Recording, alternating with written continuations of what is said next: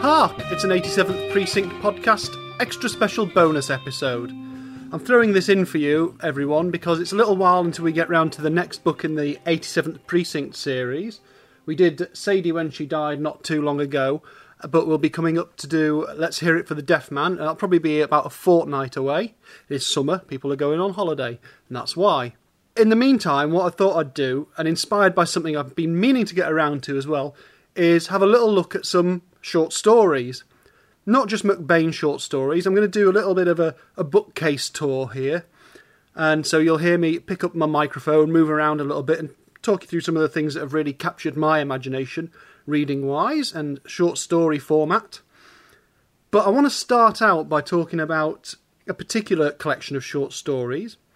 And you may recall, if you've been a follower of the Twitter feed and the various stuff, that a little while ago I wrote an article reviewing a new book. Well, a reissue of a book. The reissue's by a publisher called Agora Books, and they have put out a book called The Return of Mr. Campion. So Marjorie Allingham has been one of my new discoveries this year.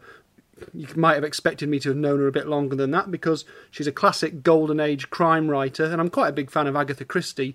But I'd never got round to it, never got round to reading any Marjorie Allingham. And it wasn't long after I'd started reading it, I found a few together in a charity shop, a second-hand shop at once, that it came out that Agora Books were going to reissue The Return of Mr. Campion, a short story collection. Now, if I tell you a little bit about Campion himself, he's a very interesting character. He's not a detective in the classical sense, he's not a policeman, he's not a man whose job is to be a detective. He's just an intriguing character. In fact, the first book he was in, which is The Crime at Black Dudley, he's an incidental character. He's a weirdo who happens to be at this house party. He's unusual, he appears fatuous, is one of the descriptions. He's a strange character. But there was something about him. And clearly what happened is that he was popular with readers, and he came back time and time again in novels and in a few short stories as well. And this Return of Mr. Campion is obviously a collection of some of those alongside some other stuff that Marjorie Allingham wrote. I'm literally stood in front of my bookcase at the moment, so I'm looking at what Marjorie Allingham I've got. In fact, I got so excited about buying Marjorie Allingham books, I ended up buying at least a couple of them twice accidentally, because I got them in some quite nice vintage editions, and then I found some green spine penguins, and you can't resist green spine penguins, can you? I mean, after all, they look wonderful on the shelves.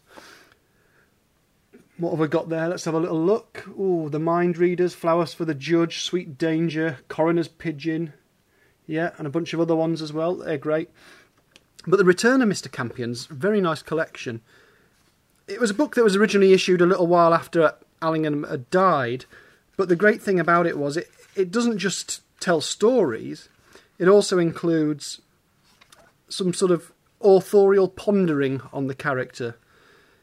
It's quite a nice thing. Clearly, Marjorie Allingham felt very protective of Albert Campion, not his real name. What is his real name? We don't know. And so she's sort of written herself into his story somewhat as though she's an official biographer in a way. This book is really good. I'd recommend it for anyone who likes short stories, particularly, not just fans of Campion. The Campion stories in it are great. They always are. Campion becomes a very good character. He becomes more of a force of nature almost. He can go into any situation and things will happen, and he might seem at one point to be a spy, another time he might be like a policeman, another time he's just someone who's passing by who feels he has to right a wrong or can correct something. It's hard to tell. He's a very interesting character. So those stories are always great. But there's also a load of other stuff in here as well that reminded me of a lot of the type of short stories I like. There's even some sort of almost like Roald Dahl-esque, and if you've read any of Roald Dahl's short stories, they were one of my touchstones growing up for short stories. I was reading his adult short stories when I probably shouldn't have been, really. I don't mean adult, but you know what I mean. So this episode has been inspired by The Return of Mr. Campion. So if you're interested in that was been published by Agora Books, and you really must look it up. There's a really good horror story in here. with, well, is it a horror story? It's very enigmatic. It's called The Wind Glass. It's really interesting little vignette that could be a horror story, isn't. It's hard to say. A fantastic tale called The Beauty King, which is all about crazes in beauty treatments and how that affects the relationships of people's fame, people's relationship to one another. Yeah, it's not worth saying any more about it because I want you to read it, really. Basically, look these things up. Every story in this book is really good. I described it as being like a little tray of petit four, a lot of little sweet treats that you can enjoy. And the good thing about this is it's not hollow calories. It will last with you. It's great. It's a fattening book. There you go. That's what we'll say about it. Let's spin on from Marjorie Allingham, and we're stood in front of my bookcase here, and I'm just going to pass my eyes across this little crime section that I've got. Let's have a look. What have we got? Oh, Quick Crimes. That was one I bought in America about this time last year. And that's the reason I bought that was because I wanted to have a nice short story selection to read whilst travelling. And also wanted to buy it from the Mysterious Bookshop because it was edited by Otto Penzler. And listeners to the podcast will know that I did an interview with Otto, and he was a friend of Ed McBain's, Evan Hunter's. And so I bought this collection called Quick Crimes, and they really are very quick, short stories. There's all sorts of folk in here, way too many for me to try and list now.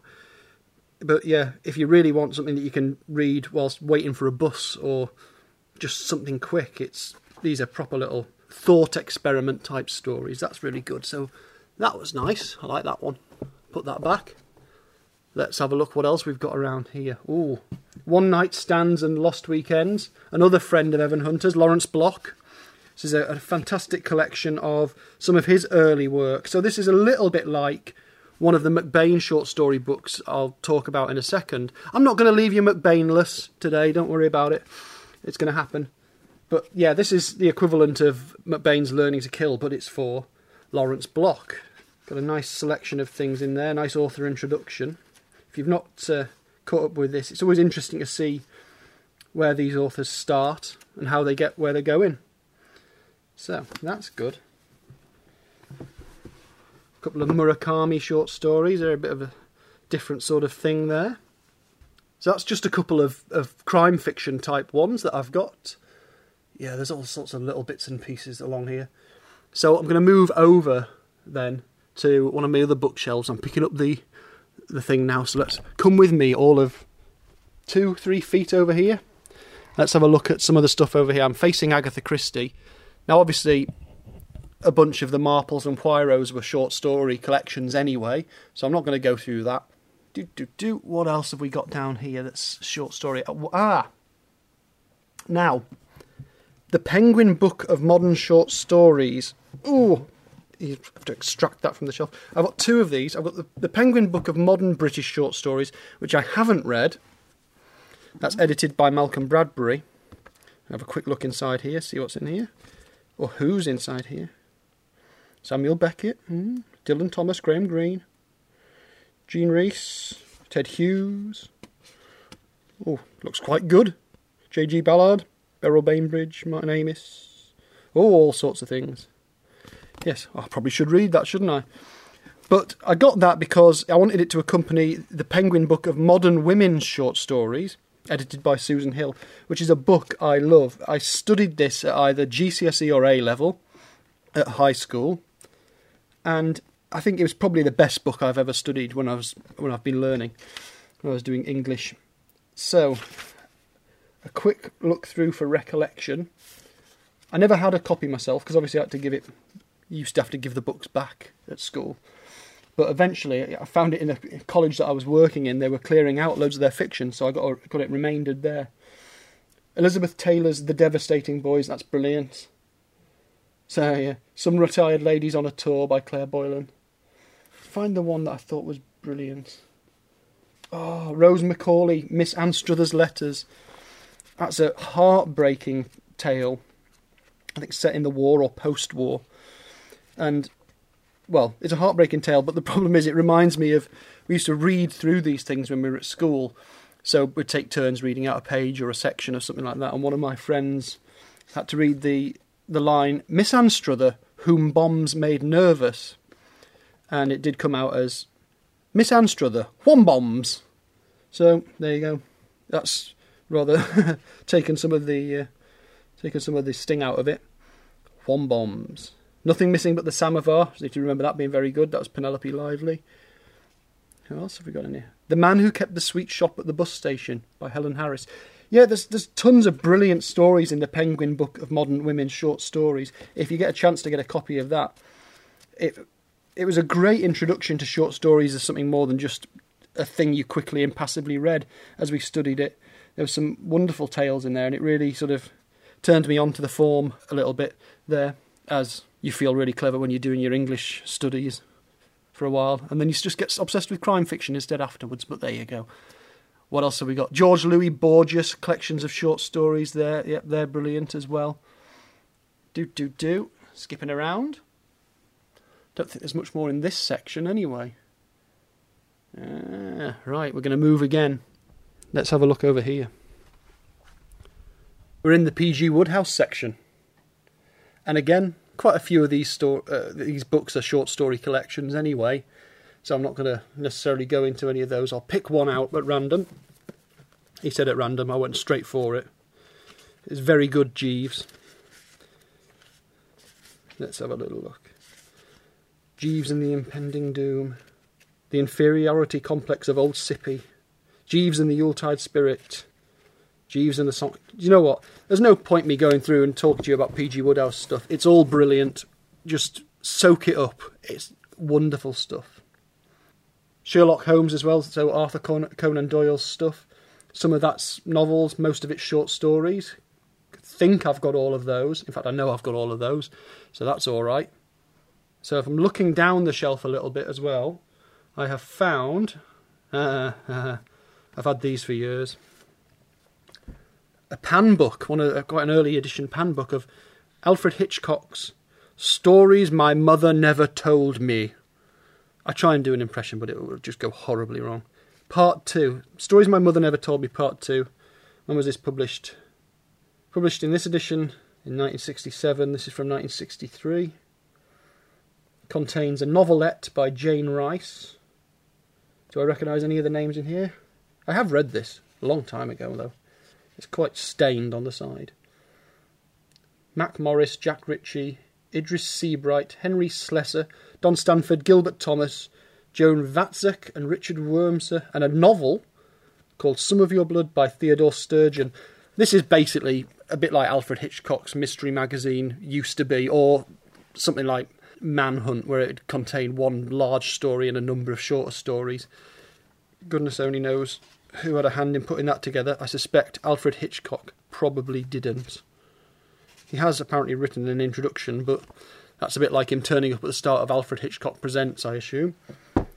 He liked having his name on things. Anyway, next to that, the Fontana Book of Great Horror Stories.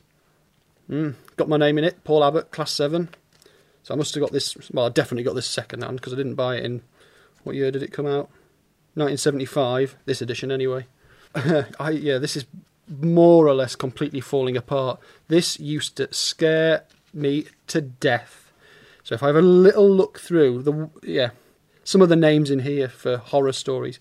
It's got a brilliant cover of what appears to be a pile of rocks or something, with an eye, just an eyeball staring back at you, with some wires coming out of it. I don't know. It's got a fantastic cover. I'll have to post this somewhere for you. Edited by Christine Bernard, or Bernard. So it's got a story by Bram Stoker, Robert Aikman, Hugh Walpole, Agatha Christie, Algernon Blackwood, Nigel Neal, Roald Dahl, L.P. Hartley, Ray Bradbury, Frank Baker, Saki, Elizabeth Bowen, don't know why I said Bowen, Ambrose Bierce and Joan Aiken. The one I remember more than anything else is The Pond, I think, by Nigel Neal. So I'm going to have a quick look. Yeah, that was scary. I'm just gonna read this now. But yeah, I must have read that a few times because the whole book comes apart in my hands there.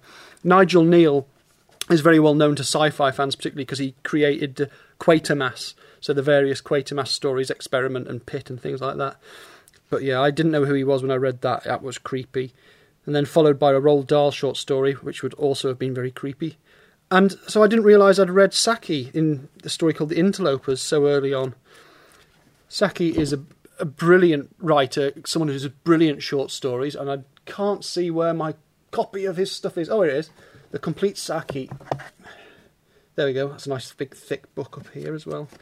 In the tradition of Wilde and Woodhouse, but a bit edgier, I think, possibly. Oh, this is all short stories. This is a doorstop of a book. This is brilliant. If you've not read any Saki, it's really good. Yeah, his real name was Hector Hugh Munro. Yeah, those are excellent short stories. Read them. Read everything. I'll try and put it back.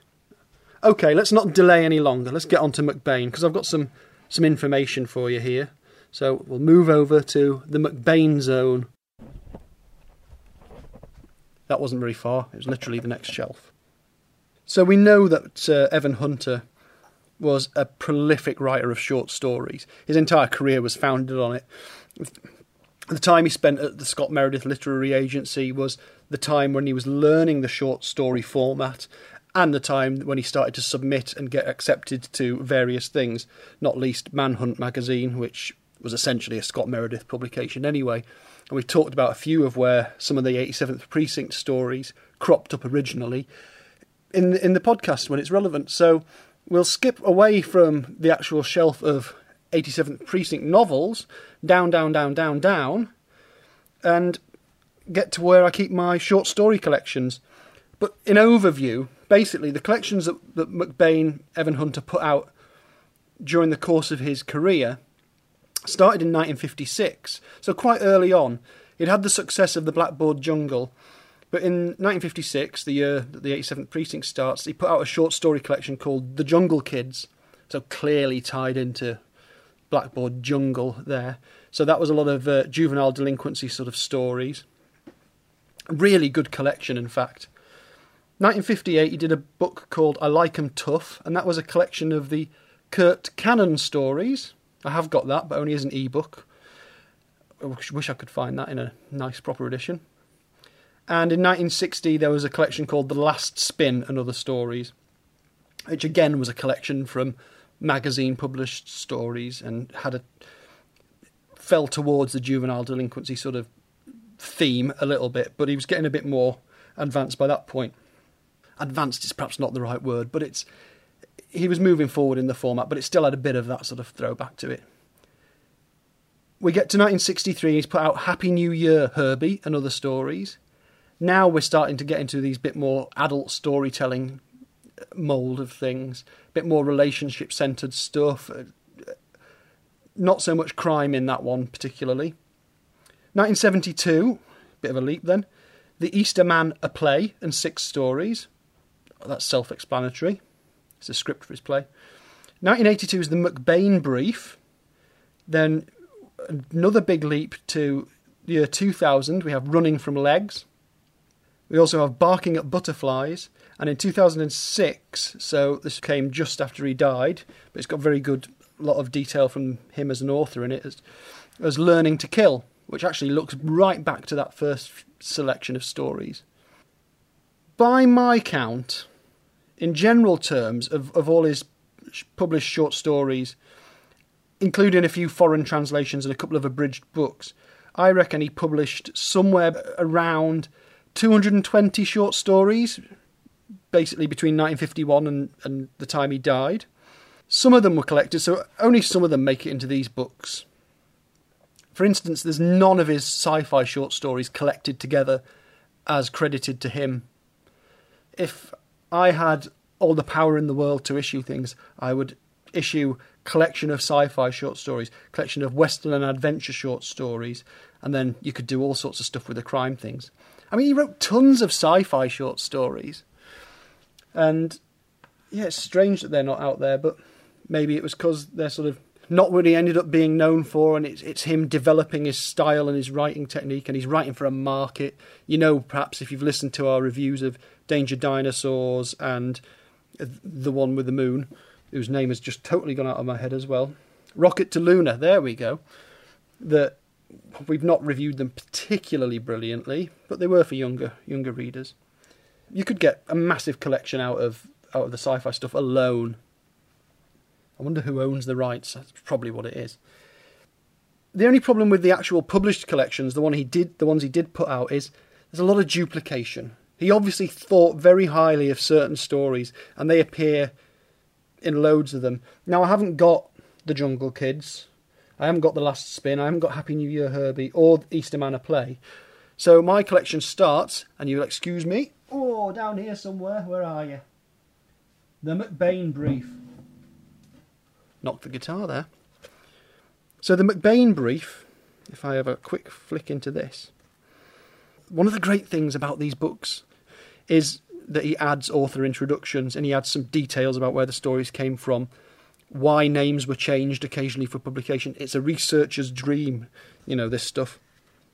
So you get a brief introduction, and then it runs through stories like First Offence, Skin Flick, The Prisoner, Every Morning, One Down, Kiss Me Dudley, Chinese Puzzle, The Interview, Accident Report, Hot Cars, Eyewitness, Chalk, first story he wrote, Still Life, A Very Merry Christmas, Small Homicide, Hot, Kid Kill, Death Flight, The Confession, The Last Spin.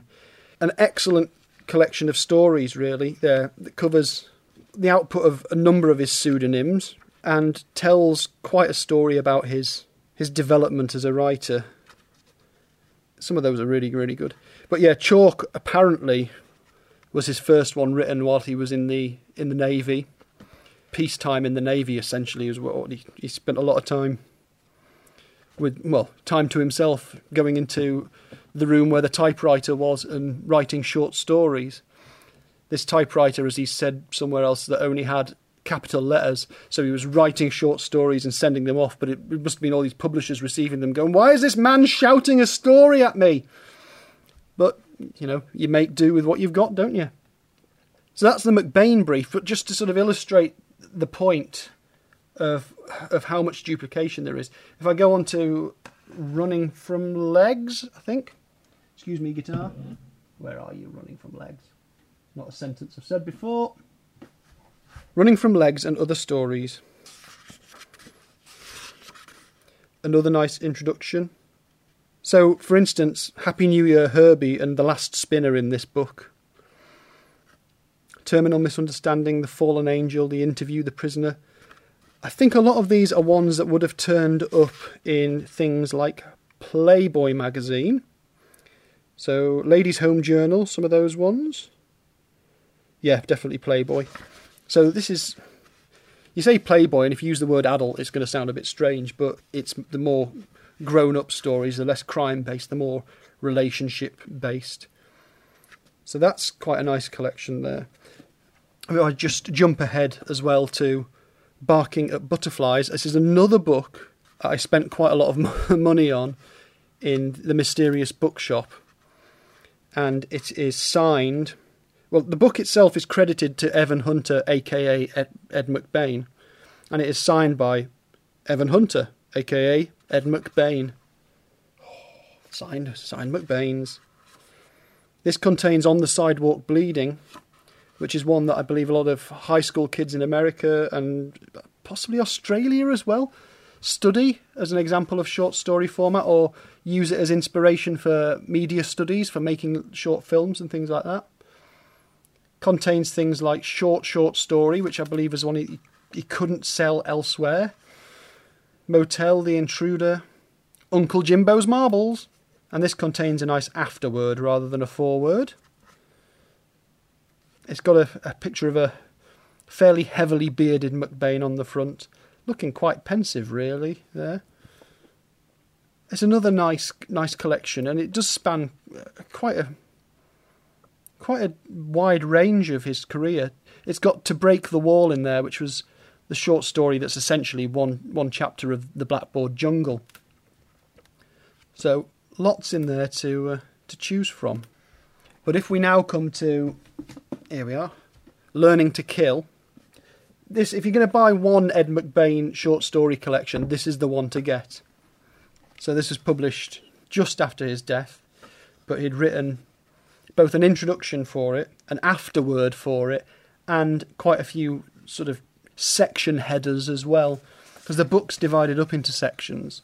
One's called Kids, and that has some of his classic juvenile delinquency stories in, including See Him Die, which is the short story that See Them Die, the 87th Precinct book, is based on. A section called Women in Jeopardy, which has a story called Dummy, which, if memory serves, and you know it does it? Please let it serve memory. Yeah, it's one of the stories where he was mulling around the idea of featuring a character who is a deaf mute, and obviously that's becomes Teddy Carella. Then a section on Private Eyes, Good and Dead, Death Flight, and Kiss Me Dudley again. Although this time it's got a comma after Kiss Me, it doesn't in the other one. Then we get to a section called Cops and Robbers, which features Small Homicide, Still Life, Accident Report, Chinese Puzzle, and The Big Day. I think you're pretty clear what that section is. Innocent Bystanders, Runaway, Downpour, Eyewitness, Every Morning, and The Innocent One. A section called Loose Cannons, Chalk, again, Association Test, Bedbug, and The Merry Merry Christmas. What I need to do is I need to compare whether The Very Merry Christmas and The Merry Merry Christmas are the same thing. You know what, I could do that now. If it takes too long, I'll cut it out, don't worry. Where we put that then? So, A Very Merry Christmas from McBain Brief, page 168. Got it. And The Merry Merry Christmas, page 438 in Learning to Kill. Now we'll find out, eh? Sitting at the bar, Pete Sharpens looked at his own reflection in the mirror, grinned and said, Merry Christmas. Yep, it's the same story, different name. I'll have to check the sources on that one, find out which was first and which ones should be the official title, or whether it's renamed again. He does talk quite a lot about how publishers would rename stories.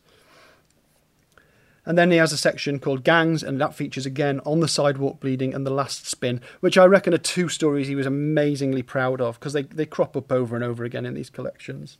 But Learning to Kill's really worth it because of the additional material, the author introduction, where he talks through getting the job at the Scott Meredith Literary Agency, the afterword where he acknowledges where some of these things came from, and the little section headers. If you're going to get one collection, get Learning to Kill. You'll get so much more than just the stories. And it is a wonderful collection.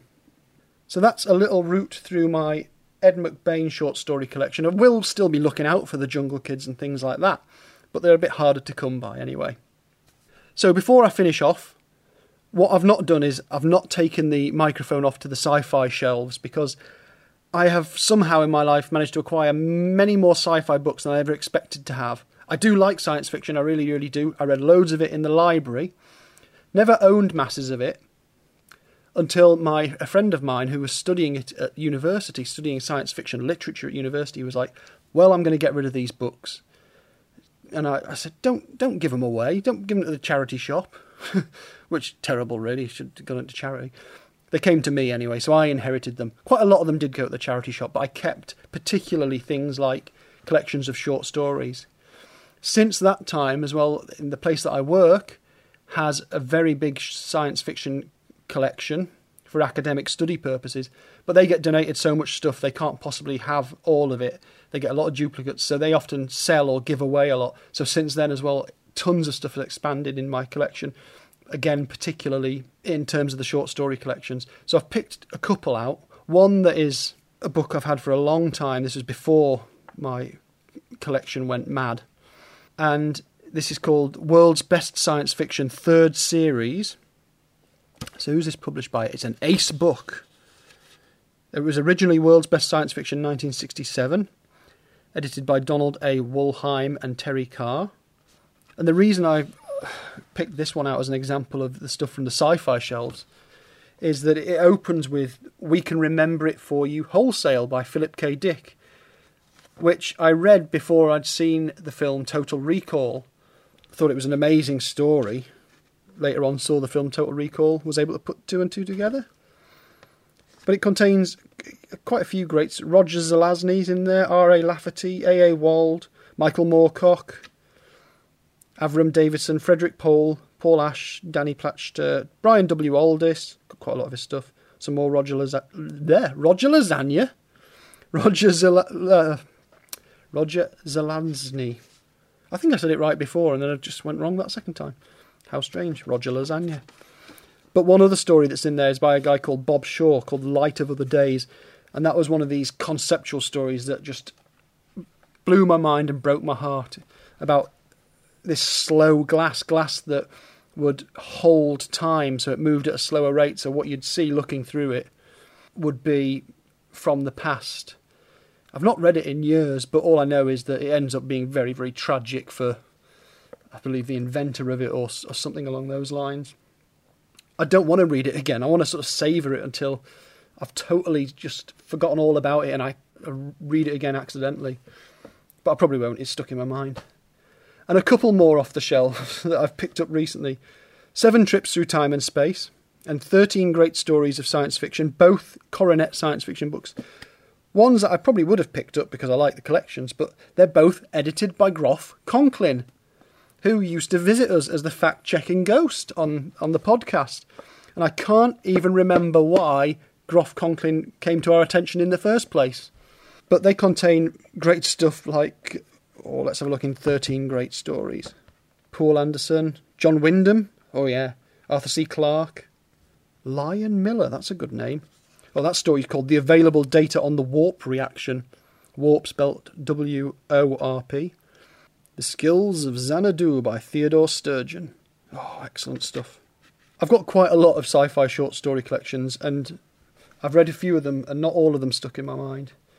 I do go back to them quite a lot. I often fill in the gaps between novels with a collection of short stories. Cordwainer Smith, this is in 7 Trips Through Time and Space. Cordwainer Smith writing a story called The Crime and the Glory of Commander Suzdow. Frank Herbert, he of Dune, The Tactful Saboteur. Ministry of Disturbance by H. Beam Piper. That's a lovely name, H. Beam. Flatlander by Larry Niven. They're wonderful. And I would be very remiss if I didn't mention in closing a collection of short stories in the speculative fiction range by a chap called Gary Abbott, who has the great luck of being my brother as well. And you'll have heard him on those podcasts about the Richard Marston, Winston science fiction stories that Evan Hunter did.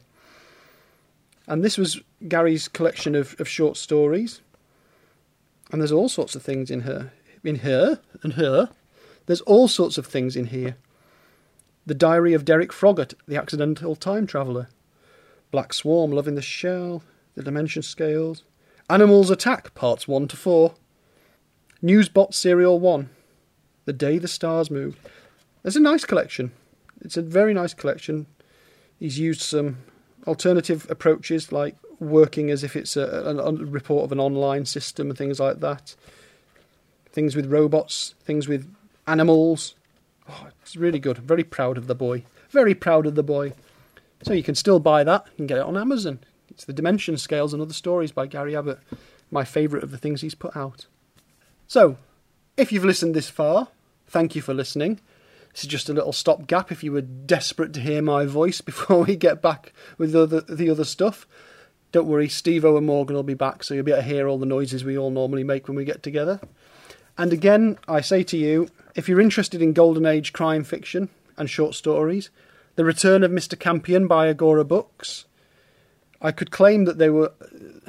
that they weren't sponsoring us. They're not sponsoring us, but they did send me a free copy so I could review it, and I'm very glad they did because it's excellent.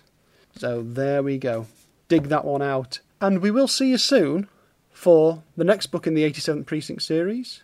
Let's hear it for The Deaf Man. If you're listening to this before the main episode comes out, then please let us know who would you cast as the Deaf Man. Who are your options? Who are your thoughts for the Deaf Man, the recurring villain, if we were ever to get a new 87th Precinct series? Until next time, fare thee well.